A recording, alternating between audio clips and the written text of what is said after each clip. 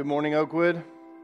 Glad you're here this morning. We're in a series called Christmas in the Chaos, Part 3. We've been looking at different characters from the Christmas story over the last few weeks and just trying to see what they had to go through and like how God was using them and using their situation in spite of all that was going on in the world to bring about the birth of His Son. And over the last 2 weeks, we examined all of the events that were leading up to the birth of Jesus. Now we're going to be looking at the aftermath of that. Today we're going to start looking at after Christ was born, what happened. And this morning we're going to get to look at 3 sets of characters.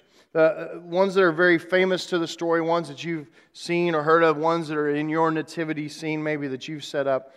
We're going to be talking about the shepherds. We're going to be talking about the wise men.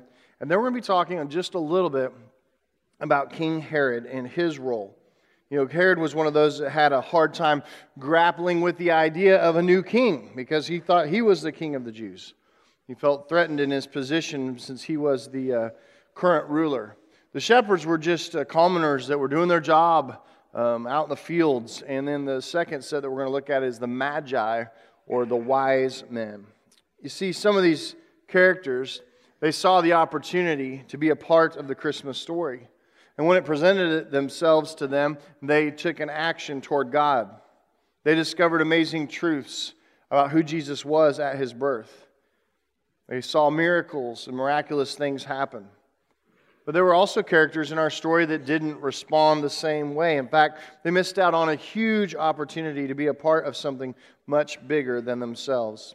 So let's dive in. Let's read this passage together. If you have your Bibles, please turn to Luke chapter 2.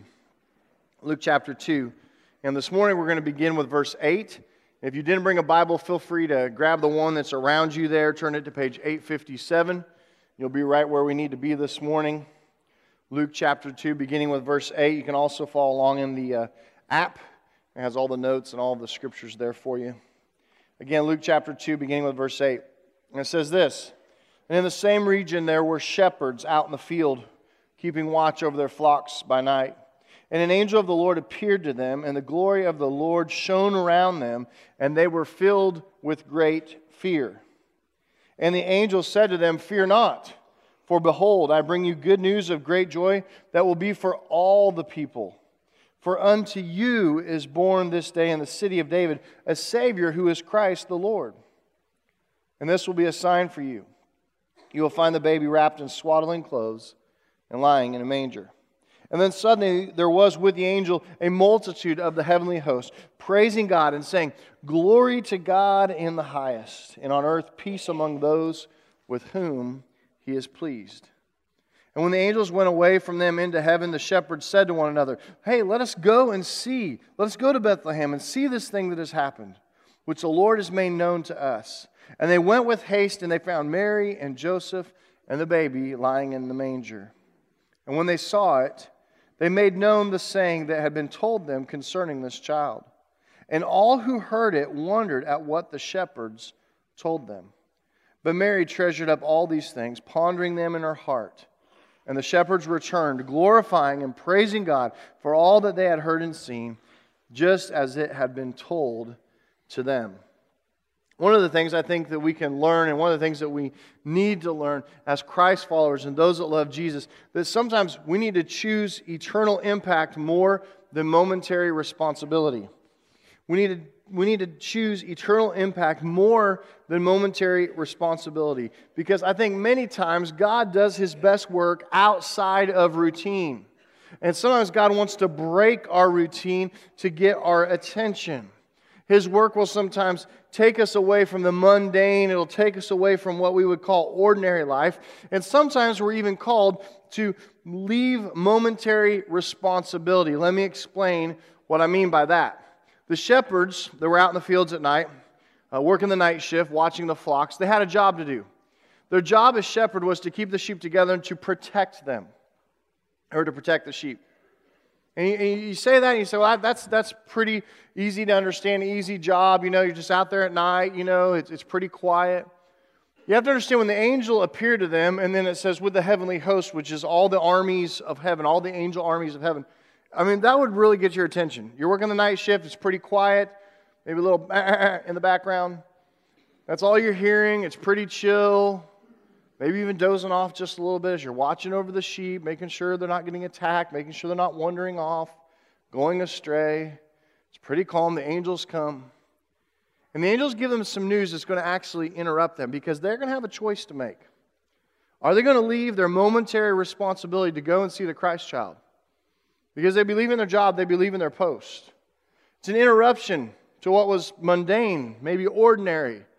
Most of those guys had probably worked the night shift for a long time. They knew what it felt like. They knew some of the dangers if they left a flock. And yet, the angels called them and said, hey, this will be a sign to you. You go into Bethlehem, you'll find this baby wrapped in swaddling clothes and lying in a manger. A manger is a feeding trough, and shepherds would be familiar with the feeding trough. And they're like, okay, we're going to go see this. I mean, the angels have come. It's pretty exciting. You know, what's our response going to be? I think this is the way it is in our lives many times. Is there are times where God may inconvenience us a little. He may ask us to actually leave our momentary responsibility and all the cares of this world to actually go and respond to something of eternal impact. You may have felt that way. You may have walked away from conversations that you said, man, should I have engaged there? Should I have talked to that person? You may have situations that have come up at your workplace, maybe on the soccer field sideline as you're talking to other parents. You've had situations where you had a momentary responsibility that maybe you needed to put it on pause. Maybe you needed to put it off just a little bit so that you could respond to a situation in a moment that could have eternal impact. A moment that could be really, really significant for the kingdom of God. And I'm not coming to you this morning because I'm good at this or because I've got this all figured out or every time I feel the Holy Spirit or God nudge that I'm the one that responds this way. It's something that I'm learning, but I'm asking you to learn it with me. Because sometimes those momentary responsibilities are going to go to the wayside so that we can be a part of something significant that God wants to do. And you think about it in regard to these shepherds. I'm sure that some of them thought, well, how irresponsible. But some of the shepherds would leave their post at night, leaving their flock out there. It was grossly negligent for them to do that. Yet, what was the best choice? To be a part of God's story? To be a part of the announcing of the good news of great joy, which shall be for all people, that Jesus, the Son of God, was going to be born? When we think of it today and think, yeah, leave the sheep and go greet the king. That maybe it wasn't so easy for some of them. I try to think about these circumstances and put myself in these situations, and I wonder, was there some peer pressure with the shepherds? Y'all may remember peer pressure in high school. The best way I know to describe it is when somebody decided they were going to do something, usually something wrong, something that they shouldn't be doing anyway. Maybe they're going to skip school, or maybe they're just going to play a prank on somebody, or they're going to do something. Maybe they're going to steal something, move it somewhere. But usually this is how that would go down. Someone would have the idea, and they'd pitch it to their group, right? Their friends. They pitch to them, and everybody in the group would be like, oh yeah, it's a great idea. But then no one would really act. Everyone would kind of hold off. No one would really act until they saw who all's going. They say, hey man, are you going to go? Are you going to skip school tomorrow? Are you going to go do this? Are you going to go do that? And everybody would kind of wait to see. And then what normally happened, and this is how peer pressure works, is whatever the majority of the group decided to do, then you would decide to do it with them. So if the majority decided, yeah, we're all going to skip school tomorrow, and most of the group was going to do that, then you might be likely to follow along. And there was this pressure to do what the pack was doing, what the majority of people were doing. I wonder if it was like that for the shepherds as they're out there at night. I think there were probably a couple of the shepherds that said, hey man, we've got to be responsible. We can't leave these sheep here. I mean, that could have been their family's sheep. Or maybe it was their boss's sheep. But they had a responsibility to fulfill. And if you had studied the Bible and you knew stories of David, King David, when he was out there, you knew that there were lions and bears in that very area that would sometimes come and attack the sheep. So they took a risk. They risked losing something. Maybe their family or their owner's livelihood with sheep being killed. We don't know how the decision was made to leave, but we know that the shepherds left. And it was when they made that choice to leave that momentary responsibility to seek something of eternal impact, that's when they got to meet Jesus. There will be times in life when God sends us opportunities for significance. And many times I think those times will feel like an interruption. Might make you late for something. Might even mean not doing something that you were supposed to do in order to see something of eternal significance in a moment. But we see from the shepherd's story that that was a risk that they were willing to take and that they were blessed for it. Their story is recorded even into eternity because they chose to be a part of something God was doing rather than being caught up in what was momentary. Let us be the type that are willing to take that risk too. What are you doing right now when God calls? What are you doing right now when maybe you don't have an angel of the Lord appear to you, but you have someone in need appear to you? You have a situation come up before you that you know you can inject some grace and some love and some peace from God. But your attention is so pulled with what did Paul say, the light and momentary struggles of this world. They keep us distracted. They keep us on notice for only the things that are for temporary here, not things that are in eternity for God. You see, some of these things have implications for eternal life and even heaven. And we might just miss out on the Savior too. Don't miss the eternal impact. And you have those opportunities that come your way. And each of one of us is unique. Each one of us doesn't have the exact same thing happen. We're not in the exact same situations or circumstances as we go out this week. But we will have opportunities. And what if your opportunity is something simple? Like to just take one of the cards off the info centers and invite someone to come experience Jesus at Christmas. Your momentary responsibilities sometimes need to be put to the wayside so that you can experience something God is doing of eternal consequence. The shepherds, great part of the Christmas story and great response they have because they got to go and experience Jesus. And then we get to the next group that we want to talk about this morning, the Magi or the wise men, and their story is found in Matthew. So if you're in Luke chapter 2, if you'll turn back a couple of books to the left in your Bible and go to Matthew chapter 2. There in Matthew's gospel, we read about the Magi or the wise men. We're going to begin with verse 1 and read through verse 12 there. And toward the end of this passage, we also encounter Herod, who was the king over the Jews in that time. And we get to see how these wise men actually responded. They weren't even from the area. They had traveled a long distance. But they come and they seek the king as well, the baby king.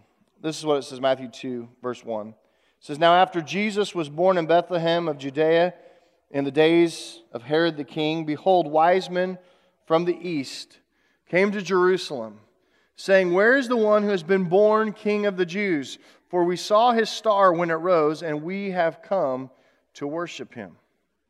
Now when Herod the king heard this, he was troubled, and all of Jerusalem with him. And assembling all of the chief priests and the scribes of the people, he inquired of them where the Christ was to be born. And they told him, 'In Bethlehem of Judea. For so it is written by the prophet, And you, O Bethlehem, in the land of Judah, are by no means least amongst the rulers of Judah. For from you shall come a ruler who will shepherd my people Israel.' Then Herod summoned the wise men secretly and ascertained from them what time the star had appeared. And then he sent them to Jerusalem, saying, 'Go and search diligently for the child. And when you have found him, bring me word, that I may too go and worship him.' After listening to the king, they went on their way. And behold, the star that they had seen when it rose went before them until it was at rest over the place where the child was. And when they saw the star, they rejoiced exceedingly with great joy. And going into the house, they saw the child with his mother Mary, and they fell down and they worshipped him. And then, opening their treasures, they offered him gifts of gold and of frankincense and of myrrh.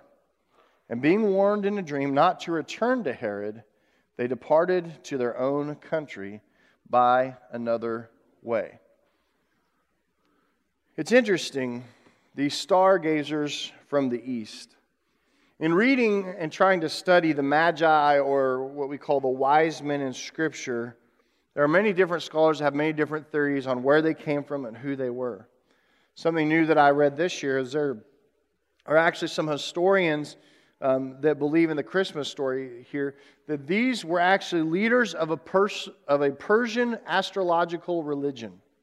They're from Persia, and they were actually astrologers, and that was actually part of their religious beliefs was the stars and the alignment in the sky. You could say this, that they were as far from Jewish religion as possible, and yet, when the star appeared in the sky, and God somehow spoke to them, they decided this all was worth checking out. And they somehow knew and had ascertained that that star was representing a newborn king, one who was going to be the king of the Jews. They made a several months long journey to come and to seek and to see. Now, you have to understand that travel back in that time was not like today. Obviously they didn't have, an airplane they could get on or even an automobile. It was several months to travel from Persia over to this part. And yet they were dedicated. If you think about it, in seeking, following the star and seeking the newborn king of the Jews in this way, they had to make a lot of sacrifices. There was a sacrifice of time, obviously. Sacrifice of finances. And even when they came and worshiped the king, they offered him very extravagant and expensive gifts of gold and frankincense and myrrh. But they were apart because they sought after the Christ child. And they thought, well, if there's actually stars in the heaven that would announce his birth, this was surely something they should go and see for themselves. I want you to understand this morning that God is available to any who seek Him. God is available to any who seek Him. And even these magi from Persia, when they went and sought after the newborn king, they found Him. And when they did, they sought the truth of who He was. Even if it meant getting out of their comfort zone. Even maybe if it didn't line up with what they had thought they had believed before. They were stepping outside of that and following the miraculous star and beginning to believe in the truth of who God was and who His Son Jesus was. I want you to imagine for a second this morning what it would be like to be an outsider coming in. I was trying to picture, what if this morning a fortune teller in full costume came walking into the church this morning? What about an addict coming off a rough Saturday night? What about people who are just different than us? They get different clothes, perhaps different smell, different nationality. What if it were a Muslim family? How would we respond to them? Would we embrace them? Would they make us a little bit nervous? I'd hope that we'd be welcoming to them because Scripture says that we're supposed to be hospitable to outsiders. I know that can sometimes be a bit out of the norm for us, but I want you to put yourself in those people's shoes. Imagine if you're really trying to seek the truth about who Jesus is. Where's the most logical place to go to learn this? It would be the bride of Christ. It would be His church. It would be where all the people there say, hey, we're Christians and we're Christ followers. I think that's what we see here in the story of the Magi. They were uncomfortable. They were seekers, though, and for all intents and purposes, they didn't belong in the birth of the newborn king of the Jews, being astrologers from Persia, but they decided to risk feeling out of place. They decided to risk the sacrifice of time and finances to find out for themselves who Jesus really was. In Jeremiah 29, verse 13, it reminded me of this verse where God said this. He said, "You will seek me and find me when you seek me with all of your heart." You'll seek me and you'll find me when you seek me with all of your heart. I think that's the beauty of the Christmas story, is that we actually see that promise acted out. Even for those people that we might assume God might reject or God might not want them to be a part of the Christmas story. You see, God has made Himself available to everyone who seeks Him. His grace is available to everyone who asks for it. His love is available to anyone who would accept it. It might take a step outside of your comfort zone. It might, for some of you, take you a step outside of your preconceived notions of what you knew and thought was true about God. But I will tell you this, you will seek Him And you will find Him when you pursue Him and seek Him with all of your heart. You need to remember. Some of us need to remember what it was like before we accepted Jesus Christ. Even those of us who are saved, we were all God seekers to this end at one time in our life. And if you come seeking God today, then I want to welcome you here. I want to say that it is good that you are seeking Him. It is good that you have come to church and have sought after this Christmas story, perhaps. And it doesn't matter where your past has left you, who you were, who you are, where you've come from. It's just like the Magi in our story, these wise men from Persia, out of place, probably with a past, didn't line up with the Scriptures, didn't seem so much to be a part of the fellowship with God's Son. And yet when they saw the star, when they saw the miracle, they came and they worshiped and they offered Him gifts. And we can do the same thing today. You see, God sent His Son for everyone, even for the wise men. But you can't miss that here in our passage of Matthew that He also was available to Herod as well. King Herod, king of the Jews. But the unfortunate thing was that Herod was more concerned about the kingdom he had built into himself more than God's kingdom that had come to earth. You see, the fact is that God is more concerned with people and who we are more than any position that we could hold in this world. But Herod didn't see it that way. That's why we are told in Scripture to hold on to things loosely in this world, to hold on tightly to the things that are eternal. And because he couldn't focus on anything except the kingdom that he had built to himself, Herod missed Christmas. He missed a part that he could have played in the story of Jesus, the Son of God, coming into the world.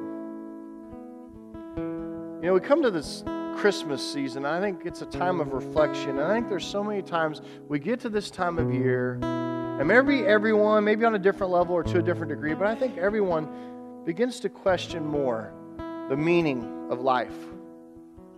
What am I here for? What is life really all about?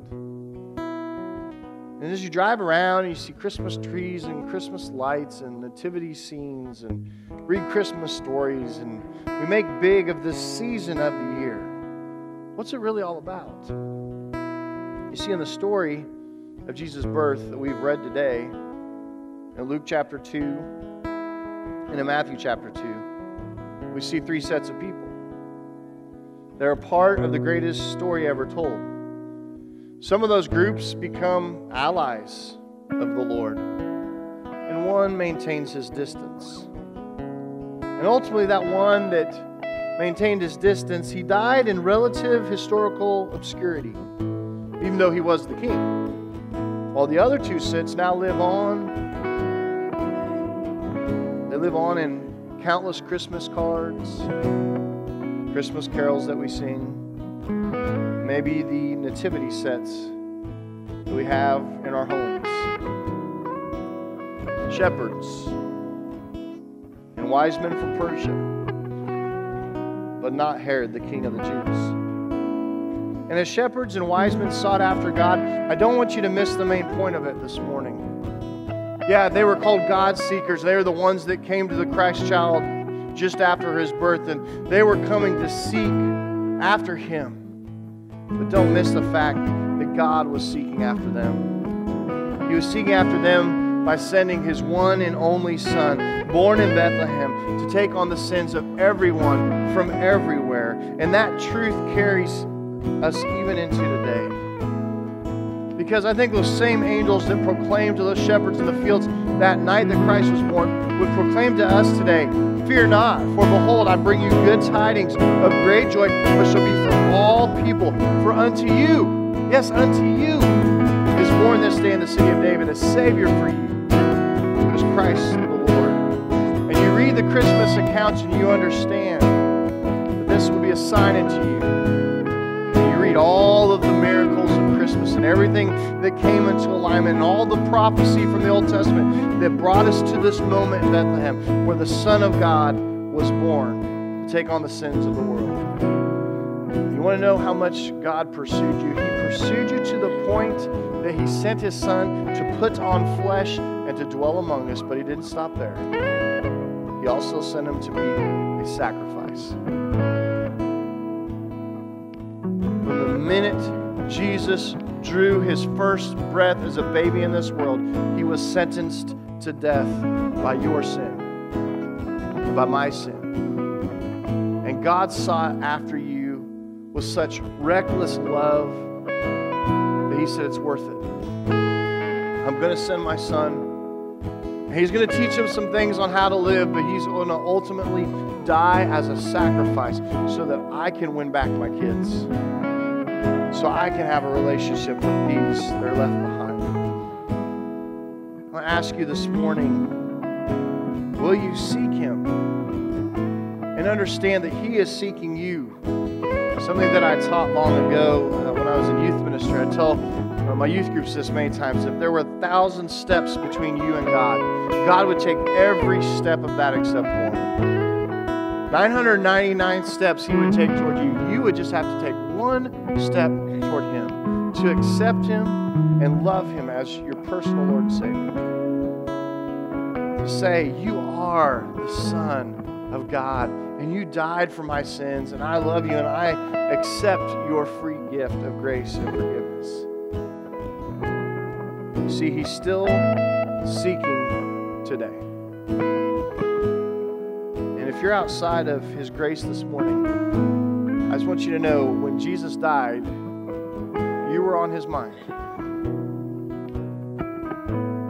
His greatest gift that you could bring Him this Christmas by giving Him your heart. Let's pray.